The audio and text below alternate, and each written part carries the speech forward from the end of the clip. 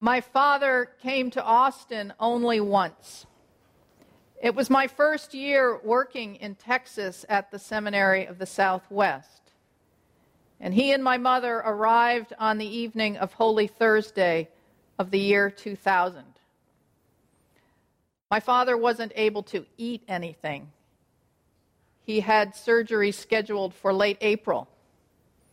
And he and Mom stayed in the guest room up on the third floor of Rather House.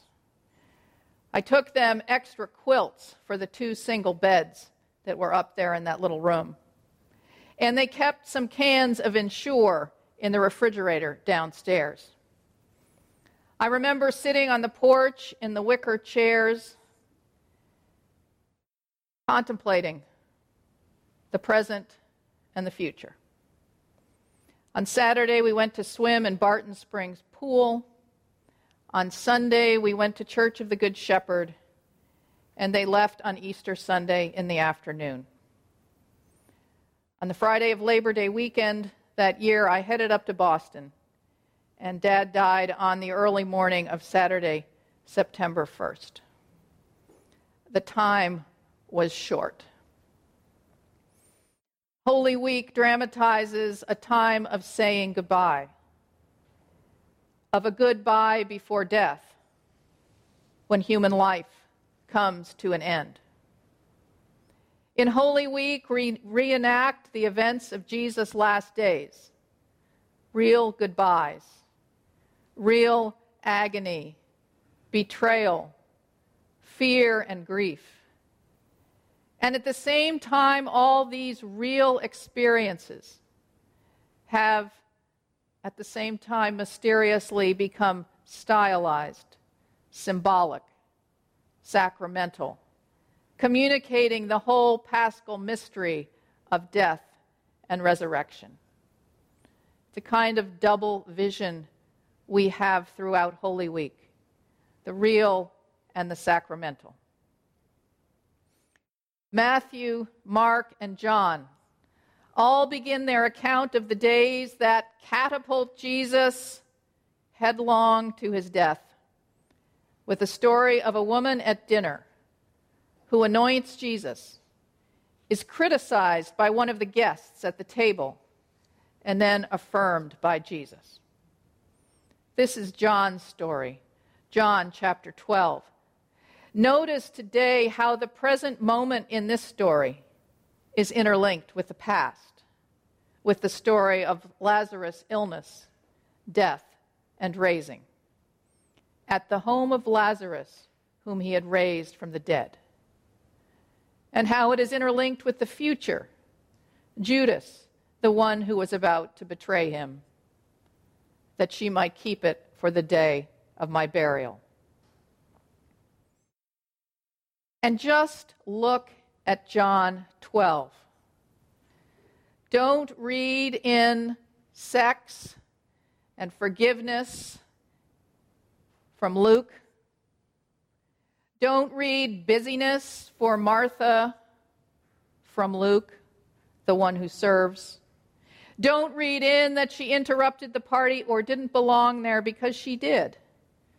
These were siblings and Jesus around a table. It was the same family, held together by blood and by love. Jesus loved Mary and her sister and Lazarus. Interpret what Mary does in light of her role back in the story before in John 11, when she stayed at home at the illness of Lazarus, when she's called by Martha, "The rabbi is here and is calling for you." Called, an apostolic description. The Jews followed her. "Jesus, if you had been here, my brother would not have died." Simultaneously, a statement of fact, of faith, and of lament. And she weeps. And then Jesus weeps. Many of the Jews who had come with Mary and had seen what Jesus did believed in him. So Mary of Bethany has already been called, confessed faith, shed tears of human grief shared by Jesus, brought others to faith when we see her at the dinner in the home of Lazarus. Simultaneously in this story, she expresses real grief of a friend one last weekend in Bethany. The time is short. And also, this dinner is stylized. The second to last supper, where Martha is the deacon. She's the one who served. Lazarus is the acolyte. And Mary took a pound of costly perfume made of pure nard, anointed Jesus' feet, and wiped his feet with her hair. The house was filled with the fragrance of the perfume. Jesus, the anointed one.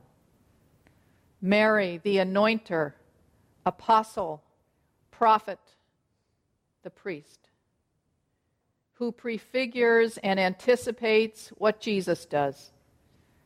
A few nights later, washing, wiping the feet of those he loves. Double vision, real grief, and sacramental faith. And then comes the moment of conflict, in the starkest possible contrast with the act of extravagance, inefficiency, beauty, and sincerity. Judas, the voice of calculation, monetary exchange, sizing up the sacrament and reducing it to a number, 300 denarii. And just so you don't make any mistake, the narrator assures you that Judas is insincere. Jesus' words in response to what Mary does connects the anointing with both death and the finiteness of his presence with them. Time is short. This double vision of faith in this story. There's not only real grief, but there's real stuff, real material stuff. A pound of costly perfume made of pure nard. There are physical feet in true human hair. And there's the inexplicable, irrational, circumventing the left brain completely, traveling, filling, saturating, expanding, overwhelming, the effects of the sacrament of the priestly anointing, and the recognition the house was filled with the fragrance of the perfume. Real pain caused by human illness and death. Brother Lazarus, the grief of his sisters and the whole town. Real stuff, perishable, material stuff that speaks of the permanent, the infinite, the spiritual, and the eternal.